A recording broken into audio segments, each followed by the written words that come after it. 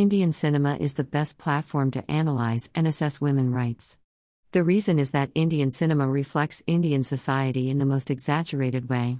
People get more fascinated with the more relatable cinema. The various dilemmas arise when we try to understand women's role in Bollywood. The dilemma about whether the inclusion of stronger female characters changes the gender bias that has been ingrained and showcased on celluloid or is just a fabrication. The role of women in Indian cinema has become integral over the years. However, all those female characters who are portrayed to be strong drastically get overshadowed once our hero enters the screen. This article discusses these strong female characters and analyzes if they are as strong as they are portrayed to be. Indian cinema's view on ideal Indian women. Some of the female characters that the Indian audience loved over the years are Pooja, Karishma Kapoor, Rupali, Sushmita Sen from the film Biwi No. 1, Veronica, Deepika Padukone, and Meera, Diana Penty from the film Cocktail. Though these characters were showed as strong female characters in the films, however, in retrospect, they were highly regressed. All these women, despite being independent, ambitious, somehow would always need a masculine and brave hero to complete their lives, no matter how ignorant and self-centered the hero gets. Biwi No. 1, released in 1999, a comedy flick, somehow gives off a lesson to women of accepting their unfaithful spouse. It also comes from the female character's aspirations to worship her husband and to follow his wishes. The question that arises at this point is why the female character is required to accept her unfaithful spouse. The women are considered the strength of the family. They are required to do everything possible to keep the family strong and unbreakable. This somehow proves her love and loyalty towards her husband and family. Fast-forwarding to 2012, the modern woman Veronica, shown to be independent and free-spirited, is shown in a bad light. The character whom men desire but do not marry. On the other hand, Meera, a God-fearing and small-town girl, was only validated in the film because the hero fell in love with her and wanted to marry her. There are a lot of similarities in the character of Veronica and Rupali and the character of Pooja and Meera. The similarities and dissimilarities in these characters can only be defined by how the men in the film treated them. Pooja and Meera have been portrayed as the ideal wife/potential ideal wife, and when the comparison is made, a woman like Rupali and Veronica are shown to be undesirable.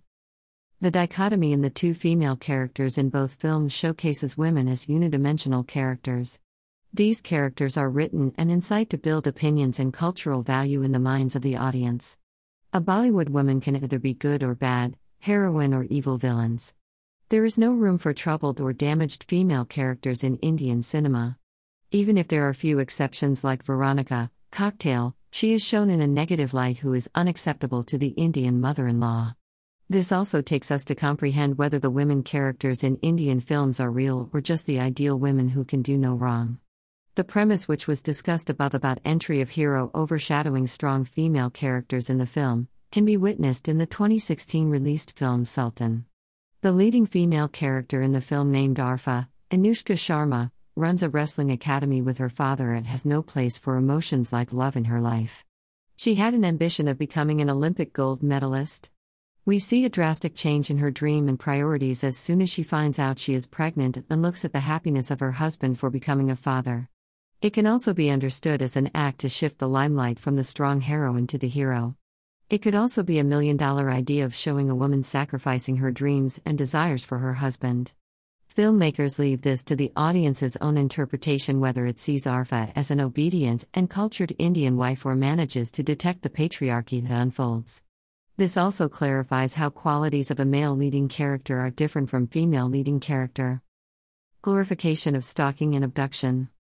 This also brings us to the age-old discussion of responsibility of the media towards society. Thereby, the media is a remarkable platform to show the accuracy in the portrayal of women, which further can lead to embodiment of women. Misogyny, sexism and patriarchy are some of the aspects of Indian cinema that attract the interests of feminists. However, it does not end here. Some of the dangerous facets of Hindi films affect the society by normalizing the crimes like stalking, abduction, etc. The informal way of portraying stalking and abduction in films as entertainment leads to glorification of these crimes. The Criminal Law Amendment Act, 2013 not only acknowledges stalking and abduction as crimes but also gives extensive explanation in Section 354D and Section 362 respectively, of the Indian Penal Code. Section 354D clarifies that when a man follows a woman and contacts or attempts to contact such woman to foster personal interaction repeatedly despite a clear indication of disinterest by such woman. On the other hand, Section 362 clarifies that if a person compels another person to go from one place, or induces some person to go from one place, then the offense of abduction is committed. 2. Moving into the cinema world again, we see that if we apply IPC provisions to the acts of certain heroes of our films, almost all of them could have been held for a court trial. However, it has been nearly decades since we are celebrating the success of films like Dar, Anjam, and Durar, by calling the potential stalkers obsessive lovers. In the same era, stalking is largely used in films as a weapon of entertainment.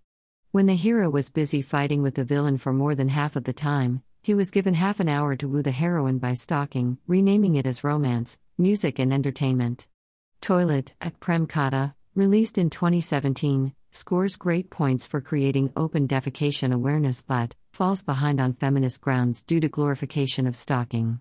Further, Badrinath Ki Dulhaniya, also released in 2017, shows a strong progressive heroine who does something morally unacceptable by leaving her husband to be hero at the altar and running away to pursue her dreams.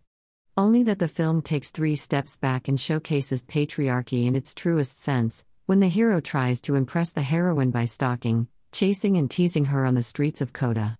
The film moves along, the hero abducts the heroine in the back of the car trunk and upon the arrest by the nearest cop station, gets saved by our own heroine.